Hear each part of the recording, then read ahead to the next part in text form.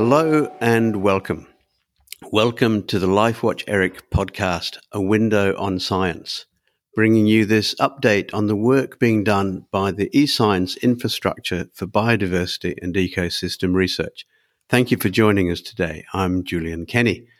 Now, this second series of podcasts digs into the research studies of non-indigenous and invasive species, and we'll come to that term in just a second, that validated the online services and tools made available through LifeWatch ERIC in what we have called the Internal Joint Initiative, so this initiative has been the development and cooperation between scientists and ICT experts to develop workflows that take that research, the scope of that research, up to the next level, more sophisticated levels. So in that context, today we're talking to the leading lights involved in the Biotope validation case, possibly the most complex of the five that we've considered so far. So I'm very pleased to welcome to this podcast Heliana Teixeira from CESAM, the University of Aveiro in Portugal. Julien Radoux, researcher at the Catholic University of Louvain-la-Neuve in Belgium, and Nikos Minadakis, CEO of Advanced Services in Crete, Greece. Welcome to all of you. I hope I've got your names right. And thanks very much for joining us today. What a great international lineup we have. Heliana, if I can start with you, why did LifeWatch ERIC choose non-indigenous and invasive species as a focus for this research? Thank you very much for this invitation. Alien invasive species actually rank amongst the fifth direct drivers of change in nature with the largest relative global impacts in the world. So this was one of the main outcomes of the IPA's latest assessment. So these impacts, they are not only on biodiversity and ecosystem services, but the impacts of invasive alien species, they're actually also on the economic and social welfare. And this world database on the InvaCost has estimated that in the last decade, since the 70s, the minimum estimates of economic impacts of invasive alien species have reached $1,300 trillion worldwide. And this is like an annual mean cost of $26 billion average in these decades.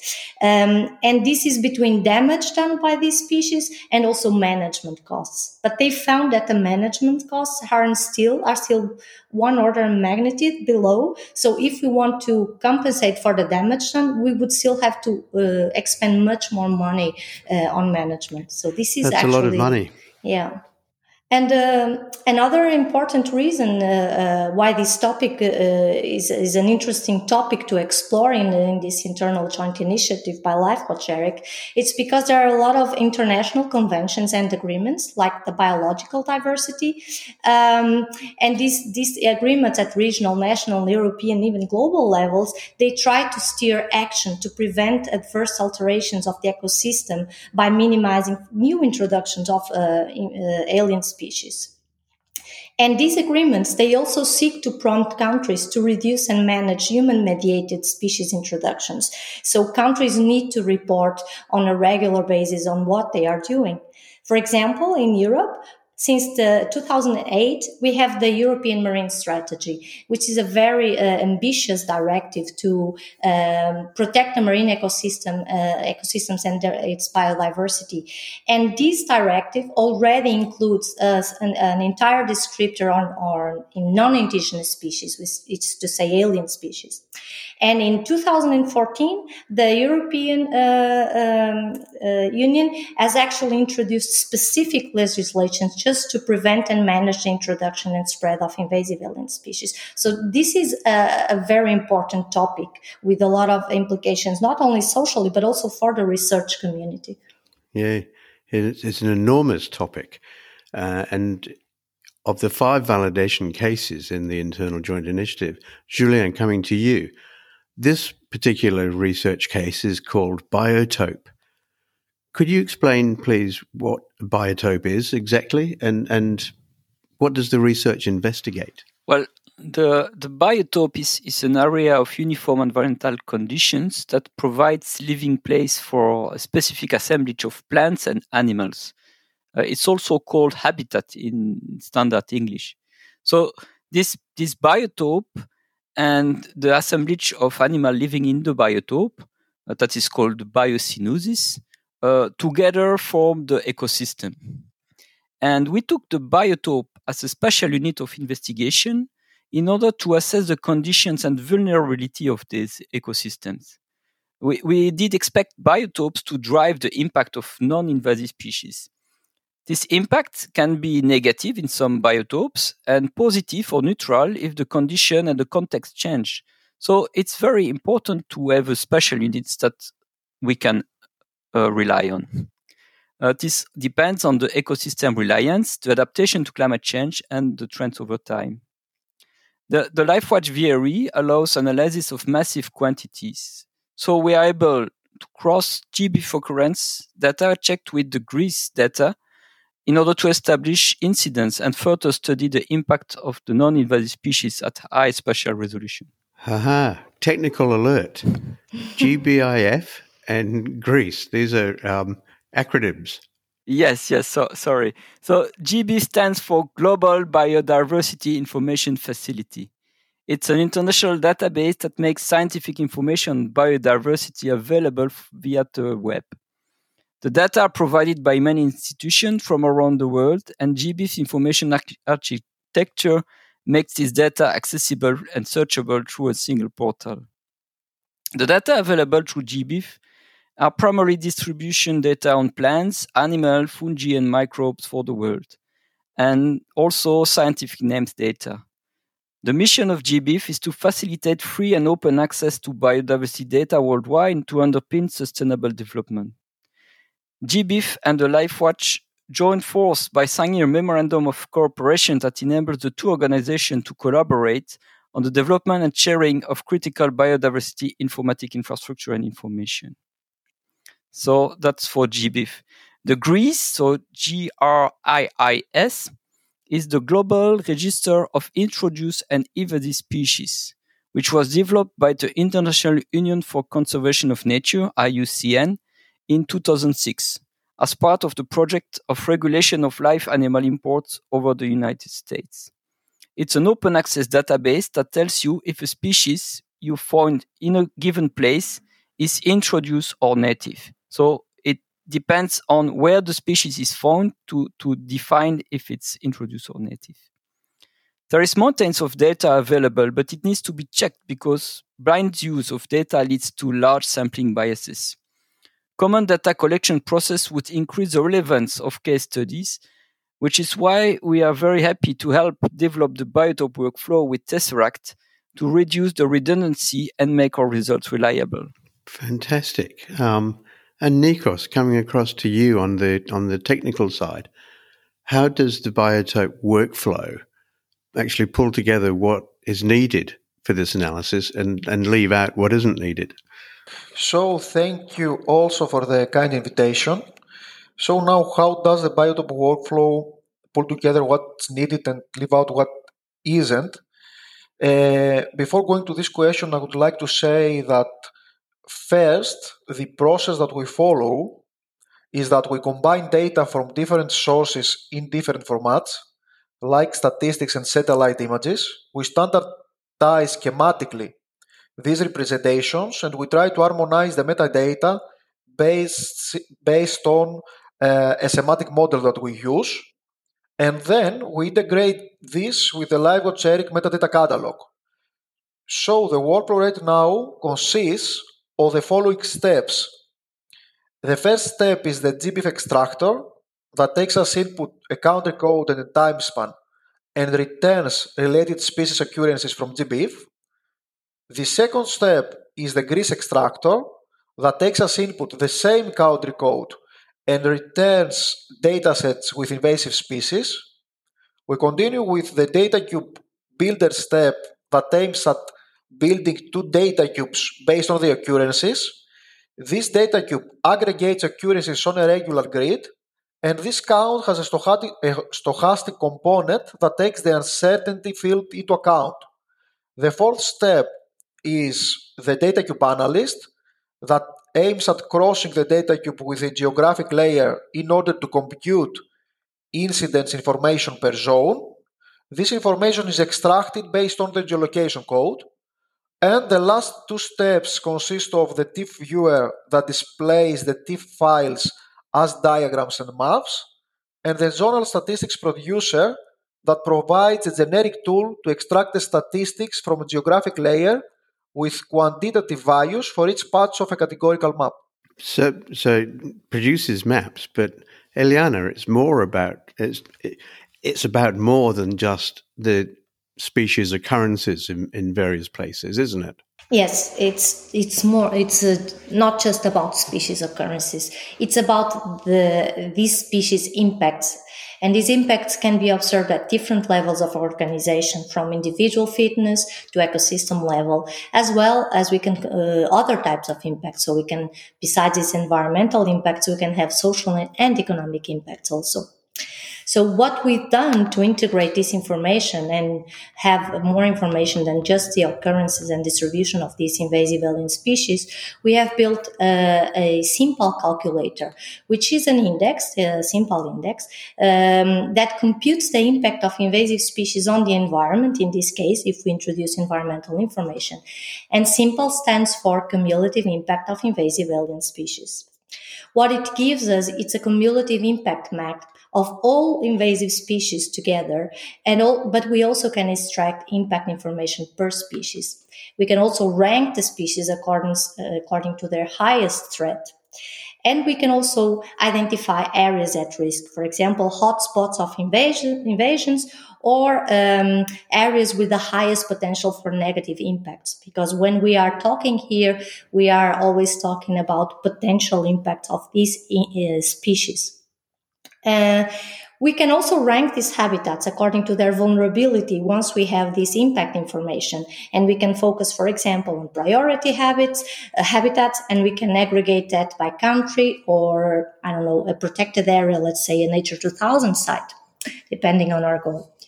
And what these maps and information provides us, it's these vulnerability maps. And they can be used to inform conservation status indicators.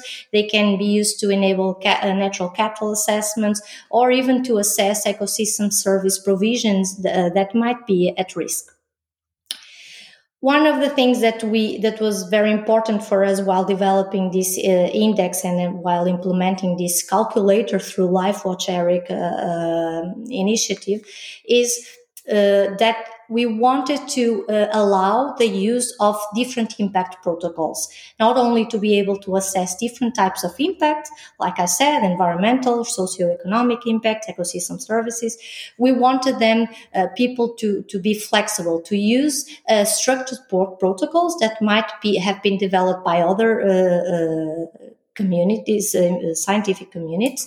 And for example, recently the YUCN adopted the ACAT and the SACAT classifications, so the environmental or the socioeconomic impact classification of alien taxa, which is based on the magnitude of the impacts of each species. And this way of classifying the impact in a structured way for following these protocols can then be used to calculate the impacts of the species and introduce these weights into our calculator. Cool. This was it shows the impact on human thing society as well, which is where people actually wake up and take notice. Yes, of course. Coming back to you, Julien, what are the most invasive species and which are the habitats most at risk in this study? Well, I don't have a number one bandit because it strongly depends on the context. The LifeWatch VRE will allow us to zoom into specific location in order to provide context-specific answers. But one species could be very impactful in a given biotope and not in a biotope that is just a few kilometers away from it. So it's very difficult to answer the question of the most invasive species. On the other hand, the cumulative assessment approach is more effective at revealing the risk areas than an independent assessment, because if you have several species bringing pressure on a biotope, it's the cumulative impact is very more larger than the impact of a single species, and the combination of those impacts could really create some disequilibrium in the ecosystems that are not easy to recover.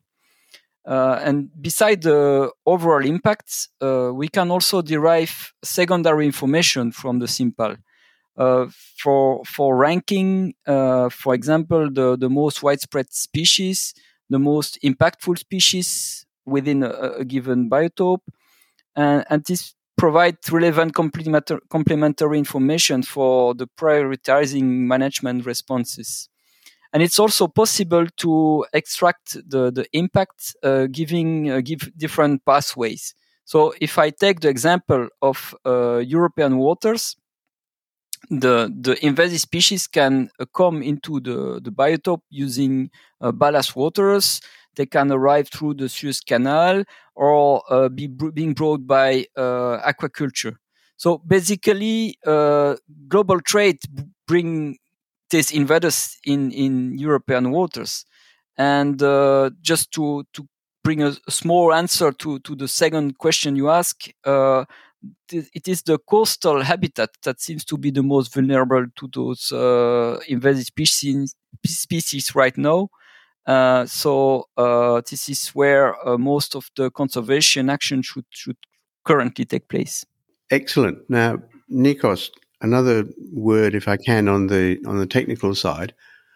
What are the applications of this workflow outside of this, scientific research community? So the workflow can also be used to enable long-term environmental planning strategies to control and mitigate non-indigenous species impacts, bridging the gap between data information and informed management strategies and actions. Furthermore, it provides a tool for several international policies requiring this type of assessment, like MSFD, a pragmatic approach for nature conservation management, land use policy making planning and management by using simple impact and incidents. And it also provides environmental planning opportunities that are suitable for all EU countries. I want also to state that the system right now can be scaled, replicated, and customized to different bioregions, so it can be adapted to a hierarchy of importance, like assessment of policies according to transaction cost, reallocation of incentives and penalties according to performance. And I would like to conclude by saying that tutorials for the usage of the workflow, and as well as each separate step of it, are available right now to the website and can be found there to facilitate the initiation of new users to the platform and how it works. Wow, so it's so practical. Okay, Julien, if I can come back to you, maybe just some words in conclusion. Yes, so I took marine waters as example, but of course we are combining those multi-purpose tools for a wider range of application and studies. And we plan that the tools can be used for unexpected application too.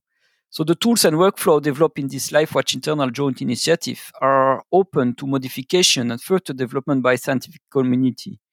Not only the service that have been implemented, but also the code behind these tools can be reused and rededicated to other organization web services. Okay, so look, it's an interesting journey, isn't it? Thank you so much, all three of you. Big smile. Nikos, Julien, Eliana. We'll stay in touch, and I'm sure we'll come back to this in a few months' time, have another interview if we can. A big thank you also to our listeners, present and future. Please remember, if you'd like to find out more about who we are, what we do, how these systems operate, just come to our website, www.lifewatch.eu, and we'll be happy to respond to any inquiries. Thanks again to everybody for your attention today. I look forward to our next encounter on A Window and science.